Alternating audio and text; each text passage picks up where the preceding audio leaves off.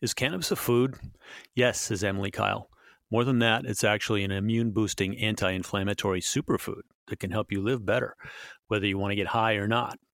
A nutritionist who has authored multiple cookbooks, Emily is also a cannabis enthusiast, and she specializes in showing people how to integrate CBD and cannabis into tasty recipes, from smoothies to breakfast, lunch, and dinner entrees. In this episode, Emily shares her expertise on how to get your daily dose of this emerging superfood. Whether you're a subscriber or a first-time listener, please stop by and see us at cannaboom.com. We are focused on how cannabinoids and CBD can help you achieve better wellness, and importantly, how to find CBD that's trusted and reliable. If you like the podcast, please subscribe and please leave a review so other people can find the show. Thanks to our producer Danny in Milwaukee, and here's my interview with Emily Kyle. Cannabis is booming, and Cannaboom is on it. Welcome to the Cannaboom podcast, where we interview experts on the changing story of humans, health, and hemp. From San Diego, here's your host, Tom Stacy.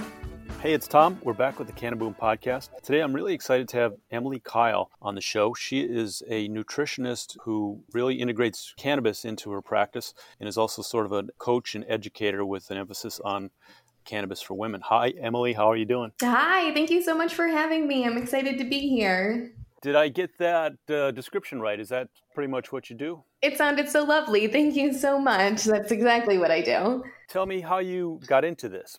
So originally, traditionally, I started my career as a registered dietitian nutritionist. And I always laugh now because all of my schooling, I had a master's degree. For the whole time, I hid the fact that I was a cannabis user. I was mortified if anyone would ever have found out because I was a professional. And then a little bit into my career, I kind of, really aligned more with like holistic nutrition and more of holistic philosophies. And being a cannabis user, I just always had that in my repertoire. And so about 2 years ago, CBD became like a thing. And so I started tiptoeing, talking about it, kind of breaking into the scene. And I found that people were so hungry for the information.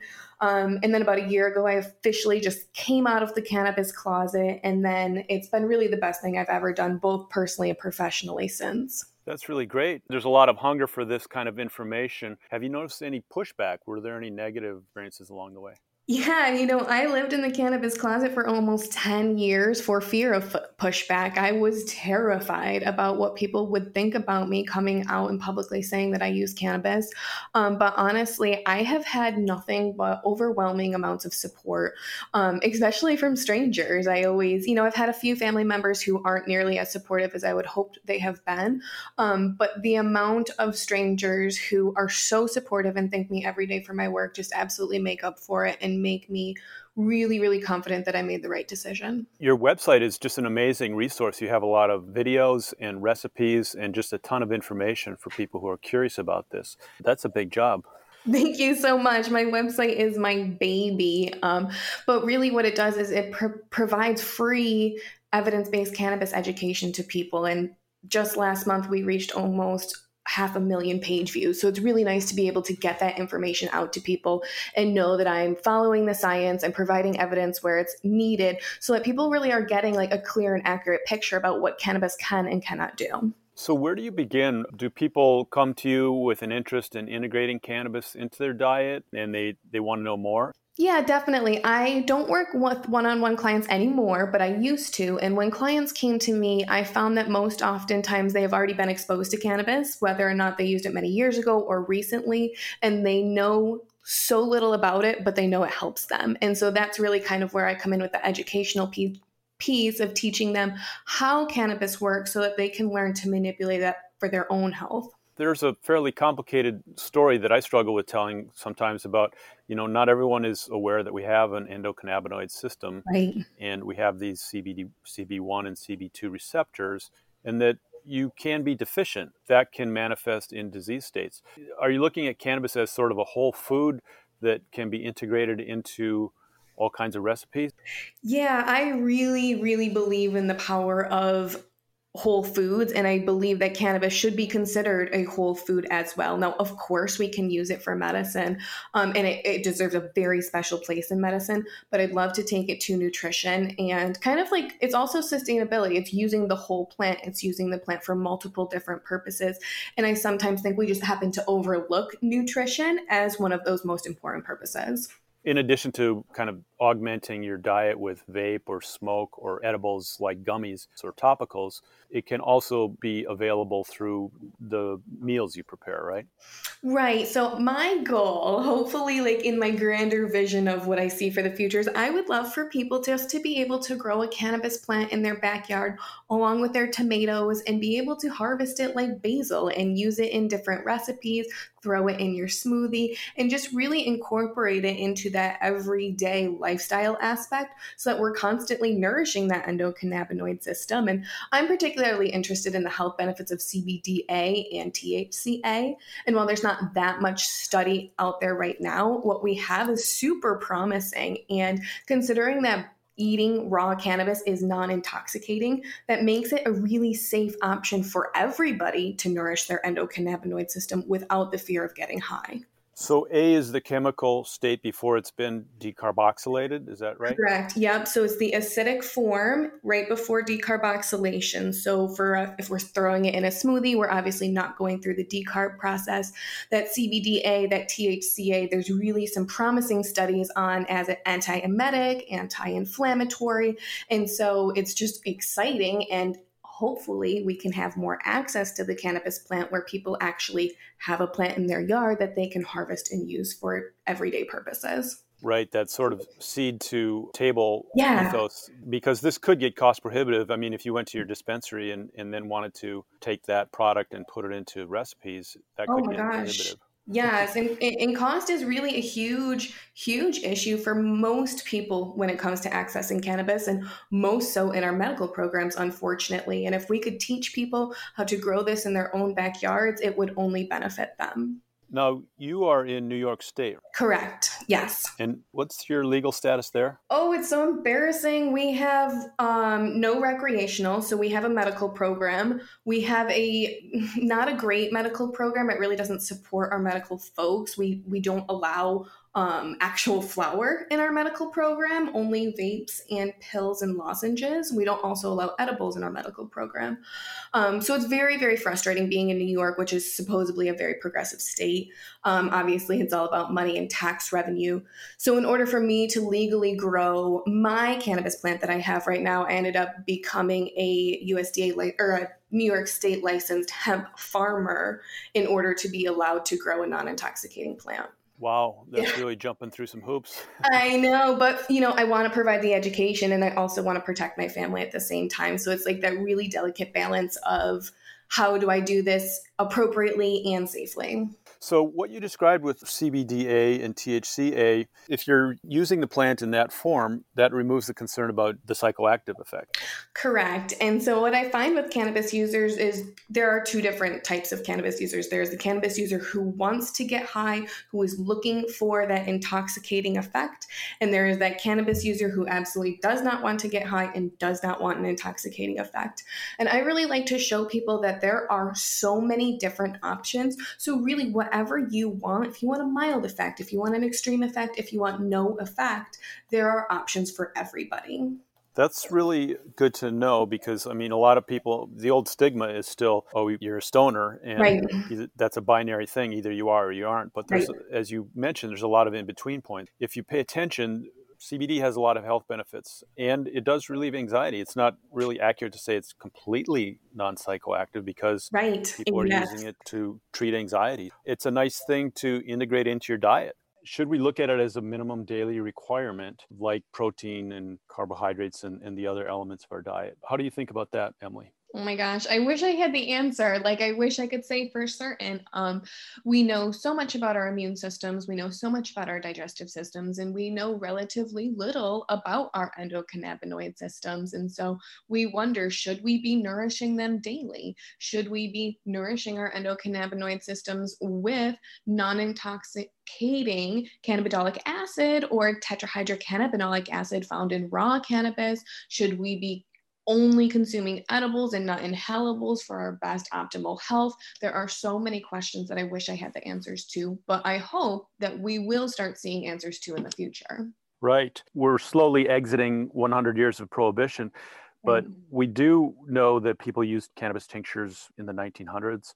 Before that, was cannabis and hemp part of the human diet for a long time? And are we just kind of returning to our roots? Absolutely. The evidence is very, very clear that cannabis has been around for thousands of years and was used in ancient traditional Chinese medicine, Indian medicine. And so we are essentially returning back to our roots. And a lot of the ways that cannabis was used back then was nutritionally. It was for the seeds and for the hemp seed oil, in addition to medicinally. So it's really kind of coming full circle at this point as we're re-looking at cannabis and how we can use it both medicinally and nutritionally. There's another dimension to cannabis that we often talk about as genetically, you and I can have absolutely different reactions to the same amount of cannabis. Yes. And how does that complicate this even further? I think it makes cannabis one of the most complicated puzzles that we have. It really is that unique individual way it affects each one of us differently that makes it really hard to control in what essentially scares big pharma, right? We make medications because we know exactly what they're going to do, exactly how they're going to perform in their exact state. When we look at cannabis, the plant itself has over 500 active compounds. And even if you were growing the same strain or the same variety of cannabis, our environmental factors can make a difference in how each one of those plants end up expressing their cannabinoid profiles and their terpene profiles. And so there are so many variables that come to play here. And that's why I really like to empower individuals to know how to use cannabis in an educated way that they can learn to use it for themselves based on their own personal reaction, because again, it's so different for everybody. So we often talk about on this show, it's a test and learn sort of scenario. Yep. Best case, I mean, with vapes or edibles or any kind of different cultivar. And you mentioned terpenes as well. And that's interesting in that terpenes are very aromatic, right? That is also going to affect your taste buds. You know, when you have a recipe for lasagna, say, you know that a certain amount of tomato sauce is required and you can go up or down, but you're going to pay attention to the flavor. With cannabis, it's going to depend on the terpene profile of that particular cultivar that you're using. Is this a science or an art or both? Oh, definitely both, I believe. It's so much science, but it's so much art, and we can't always apply science to real life. That's where the art comes in. That's where the anecdotal evidence comes in. And it really can be a beautiful marriage of evidence-based and anecdotal-based evidence until you really come up with something unique that works for you, because again, it's different for everybody. What are some of your most popular recipes? How do people really take to this? What do they really like? So obviously, it's funny. My most popular recipe is cannabis butter. And I think that's just because that's the most tried and true. That's what people know that their parents made, or back in the 70s, that's what so-and-so made. For some reason, that just always sticks out as the most classic recipe.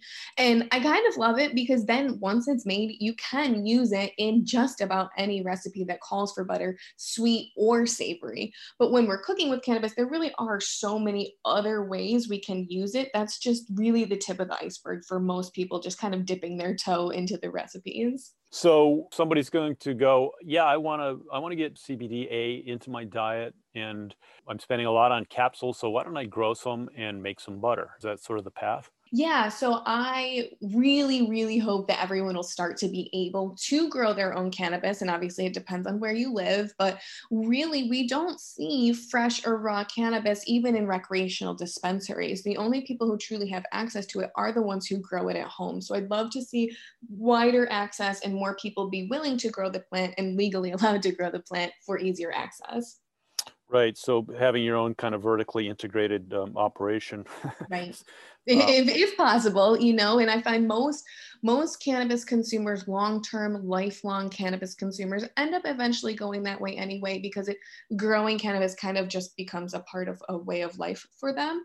And hopefully most people are in legal states where they don't have any kind of worry associated with growing. Are people using it to treat acute symptoms or as more of a sort of a preventative? I've seen it both. More so, I'm interested in the preventative, but I have seen a lot of anecdotal evidence on people using raw cannabis juice as an antiemetic. So, for people who are really suffering with nausea, perhaps pregnancy related nausea. And so, we don't have any of the clinical evidence needed, but anecdotally, that's where the scientists should start looking and seeing, is this a viable option for people, especially because so many people have to reach for prescription medications to take care of the nausea. Tell me more about the raw cannabis juice. You have a blender. Are you dropping leaves in there, or how do you make that? Yeah, so I do recommend like a masticating juicer if possible. I know it sounds like a little pretentious. You can absolutely put it in the blender, but so interestingly enough, I've seen anecdotal reports of people throwing their cannabis leaves in a blender, and they speculate that it was either the friction or the heat caused by the blender actually decarboxylated the THCA during the process, and it ended up being a more intoxicating smoothie than they had hoped for. So if you're using a masticating juicer or a regular juicer, you're not going to have that friction, which could potentially decarb your product. But again, it depends on how much you want to experiment. But for me, juicing it, I prefer to juice it with other things, the very strong taste. So I like to do a little bit of spinach, celery, cucumber, fresh ginger, and fresh lemon. If you do want to get the intoxicating effects, you're going to get that by heating the plant up. So if you had a cannabis plant in the backyard and you wanted not to get high, you would add that late in the cooking process so it wouldn't decarboxylate? I think it would really depend on the recipe that you're looking to make, because that will have like a big difference on like taste and flavor. But like essentially, say you have like decarbed cannabis. I've put it in like taco seasoning before, and you can cook it, but it will provide an intoxicating effect if it's decarbed. Now, if you want it just straight up for the nutritional benefits, I've read that the nutritional benefits are stronger when it's raw. So it's more beneficial to consume it when it's raw rather than drying it, curing it, and where we would traditionally decarb or smoke it, consuming it. So does it taste good? I mean, do you put it on a salad, or you just don't want to cook it, I guess? So that's a great question. Does it taste good? I feel like most folks who have cannabis for a long, long period of time really become cannabis like connoisseurs, almost like a wine sommelier or someone who likes the different taste of beers. You can pick up on those different terpene profiles and really appreciate it. But I find that people who are new to cannabis really sometimes find the taste very off-putting, and that's absolutely understandable. Obviously, that really strong terpene profile contributes to that. So there are different ways that you can cook cannabis or consume cannabis to reduce the taste, but I do want people to kind of get used to the taste and hopefully bring it into their palate so that they can learn to appreciate it and hopefully use it in everyday cooking. And I guess that's the art of being a nutritionist, is finding ways to make it palatable and presenting those recipes to people. Exactly, because if you're consuming it like a leaf inside a salad, it's essentially like eating spinach or like eating kale. And for some people, they don't like spinach, they don't like kale. And so that's absolutely fine. Everybody doesn't have to like the same things. It's just learning how do you like it and what's the best way for you to prepare it so that you can ultimately enjoy it when you're consuming it.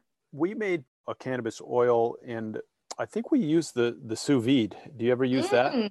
Yes, a lot of people really like that method. You can kind of contain the odor then. Yes, it's an issue for people. A lot of people really, really worry about making edibles at their own house, and especially decarbing, because it does make a huge smell. It really is nice to have safe options for people who maybe live in apartments or don't have just free reign to bake whatever they want. Say you want to have a dinner party and you want to have the intoxicating effect, and maybe you have a sativa, an uplifting sativa at the start, and then an indica in the dessert. Is that part of cooking with cannabis? Oh my gosh, can I come to your house for dinner? Yes. Have you ever seen, there's a lot of actually really interesting cooking cannabis shows on Netflix where they just have these all out elegant dinner parties, and where they're pairing, and it's again going back to those terpene profiles, like the flavor of the cannabis with the food or with the wine, and each course is a little bit different and kind of really showcases the wide variety of taste that cannabis can have. For the chef and for the home cook, it's one more ingredient that really can open up your repertoire. Absolutely. And it's definitely one ingredient that just takes a little bit of education behind. And once you have that, you're pretty much good to go. You can do what you want in the kitchen and experiment and come up with your own creations. You've seen through your following, you said you've had 500,000 visits to your website. This is kind of catching on. People are doing it. Yeah, it's really interesting. And I keep saying to myself, what's it going to look like when cannabis is actually federally legal?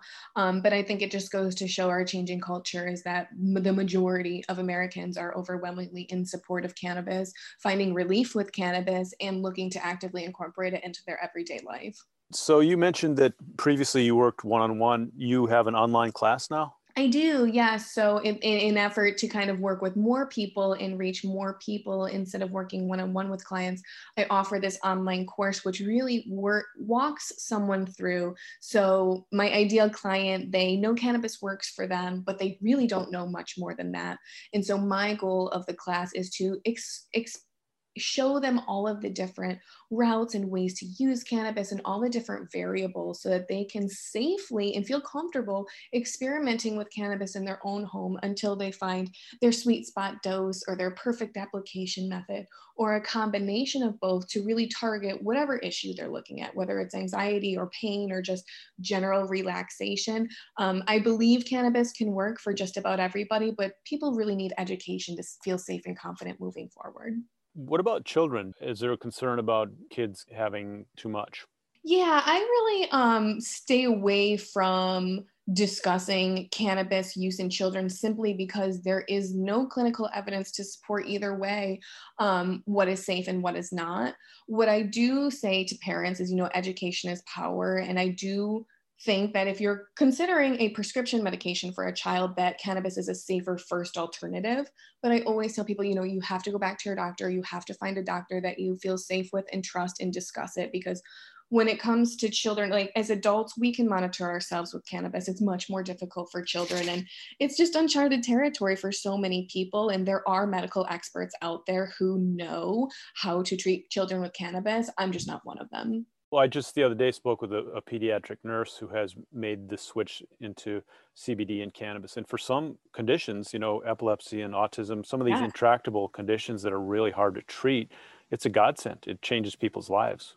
It's an absolute lifesaver. And I hope that people can continue to see that. And I don't want people to ever feel stigmatized using cannabis for their children, because it's a perfectly viable option. Now, me personally, I have a 6-year-old. He is allowed to use CBD products in my home because I know the quality of my products. But he really also knows that cannabis is a medicine. It's not something you play with. It's not something that you take on your own. It's when mom gives it to you, just like if I was to give him ibuprofen. And I think that's just it's parenting styles. Everybody has a different parenting style, and it just has to be what you're okay with as a parent. You mentioned your products. So you have your own line of CBD products.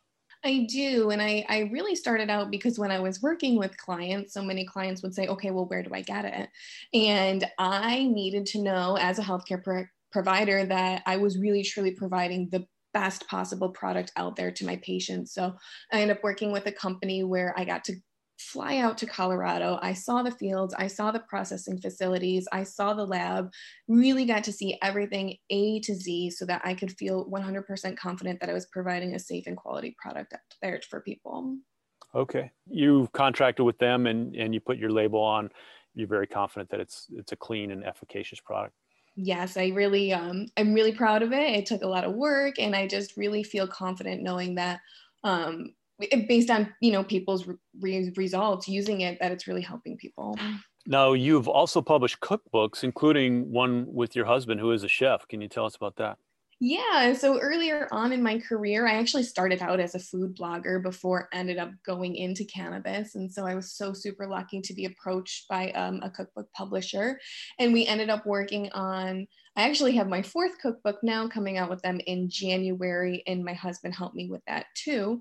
And it's kind of been amazing because my husband originally owned his own restaurant, and worked a lot. And when he realized that he could make money on the internet with me, he decided to leave his restaurant job and work with me. And so now we do cookbooks, and he thankfully makes all of my cannabis recipes on the internet as well. Wow, what a partnership. Yeah, we never ever, it never occurred to us ever to work together. And then one day we were like, oh, we'd be a perfect pair. And it's been awesome ever since. What are your cookbooks about? Does each have a theme or a particular focus? Yeah, so all three of my first cookbooks that are out are all surrounding thyroid health. So originally, before I was working in cannabis, I was working with folks with autoimmune and inflammatory conditions. And so I kind of got really deep into autoimmune, the AIP, autoimmune paleo protocol, and how people can use their diet to kind of pinpoint certain triggers that are flaring them during autoimmune flares. And so that really kind of was a passion project before I ever stepped into cannabis. And so I'm really excited. My next cookbook coming out is actually it's not diet prescriptive. It's just a clean eating meal prep cookbook, which I think will be really, really helpful for my cannabis consumers as well, because a lot of folks I find worry about the munchies and worry about things associated with cannabis and eating. So hopefully it will be a perfect match. You mentioned autoimmune. How does cannabis line up with that? Do you think there are benefits for those patients? Yes, it's actually kind of the spark between autoimmune and cannabis really kind of started growing for me, because folks with autoimmune inflammatory conditions are just riddled with so many issues or symptoms that can be relieved by cannabis. But then we have to wonder at what point we know our autoimmune system, it has dysregulation. At what point can regulating our endocannabinoid system have a positive impact on our immune system? We know almost all of our CB2 receptors are located in our immune system. So there has to be a connection. Of course, we need more scientific evidence out there, but some of the most common autoimmune conditions, I don't know if you're familiar with Dr. Ethan Russo, but he proposes that a clinical endocannabinoid deficiency is at the heart of some of our worst autoimmune conditions, IBS, fibromyalgia, and migraine. So there's no doubt that there's a question. There's no doubt that there is a very significant link. And what I find is most people who use cannabis for symptom management either are in chronic pain or have an autoimmune or inflammatory condition that they're looking for symptom management for. Right, the endocannabinoid deficiency syndrome. Well, it would be only anecdotal, but have you seen patients who improve when you put them on a diet that includes cannabis? Only anecdotal, but yes, absolutely. There's no doubt. When I was working one-on-one with clients, it was a combination of nutrition therapy followed by cannabinoid therapy. So we would do nutrition protocols first to see what type of impact that made, followed by cannabis protocols. Really, the combination of the two made all the difference for so many people. Mm-hmm. And of course, we have COVID-19, and we know that on the back end of that disease, the immune system kind of turns on itself in what's called the cytokine storm.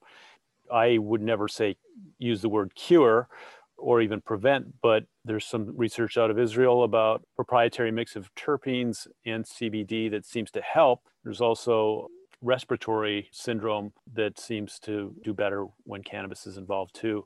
Maybe now is the right time to get cannabis into your diet. Yeah, I mean, there's not enough scientific evidence out there, but I just wish there was, especially when we're in this pandemic and we're thinking we have a potential solution, but it's actually a Schedule 1 federally illegal substance. We can't study it and we won't ever know. It's so unfair. I would love to see it removed off. Obviously, CBD is still not on the Schedule 1, but all cannabis other higher than 0.3% THC is. And I just would love to see legal studies done so we really know, like, what can cannabis help. Right. Well, and you're sort of blazing a path. I mean, we're waiting for our laws to catch up with our science and our culture to some extent. Do you know anyone else who's kind of doing what you're doing? I'm honestly surprised. I have this I'm active socially on Instagram, and I'm very surprised to see how many women out there are being very vocal about ending the cannabis stigma and in showing that women, especially mothers, can responsibly use cannabis and live very healthy, successful lives. And I see them being such great role models for real live people who need a role model like that. As you said earlier, you don't have to get high. There's a lot of points on the spectrum. If you want some mild relief from anxiety, you can find that. It may take a little testing and learning, but that's part of the plant, and you might be able to find that. Exactly. And it almost makes it easier to relate back to nutrition. You know, we know fad diets don't work. Doing something for 2 weeks doesn't work. It's easy to put into context that we need to really put some time and some effort into what we're doing in order to see results. What most excites you about the whole CBD cannabis scene right now? Oh my gosh. I mean, it all excites me, but really thinking about federal legalization, opening it up and making this plant accessible to all, regardless of income status, really excites me. If we were all allowed to put a seed in the ground in our own backyards and see what happens, that would be the cherry on top of all of this for me. I feel like accessibility still remains a huge issue. And even if we do federally legalize, if we don't allow for home grow and only allow recreational dispensaries, accessibility will continue to be an issue. So home grow for me is really the most exciting thing coming up. It is one more ingredient that home cooks can use. There's a learning curve involved. They take it on, and we live healthier and happier lives. Absolutely. I always say, you know, we trust every adult in America to use alcohol. There is no reason we can't trust every adult in America to use cannabis, which is significantly safer and significantly more beneficial. Well said. Emily, is there anything we haven't covered that we should? No, but I thank you so much for kind of bringing this topic to light and being interested in it, because it makes me excited to see other people interested in it as well. Oh, yeah. There's so much to learn. And, Yes. you know, every week I find somebody who's got just an incredible story to tell. I also want to make sure we know where to find you online. You mentioned Instagram. I know you're on Twitter. You're probably everywhere. Yeah, I'm just about everywhere. You can find me at emilykylenutrition.com. From there, you've got my Instagram, Facebook, and all the other links to find me. Very good. Well, thank you so much for sharing your expertise. Happy to help you get this message out there because it's so important. Oh, I appreciate it so much. Thank you so much for having me. You've been listening to the Cannaboom Podcast with host Tom Stacy. If you like the show and want to know more, please check us out at cannaboom.com. And please leave us a review at Apple Podcasts or wherever you listen. See you next week.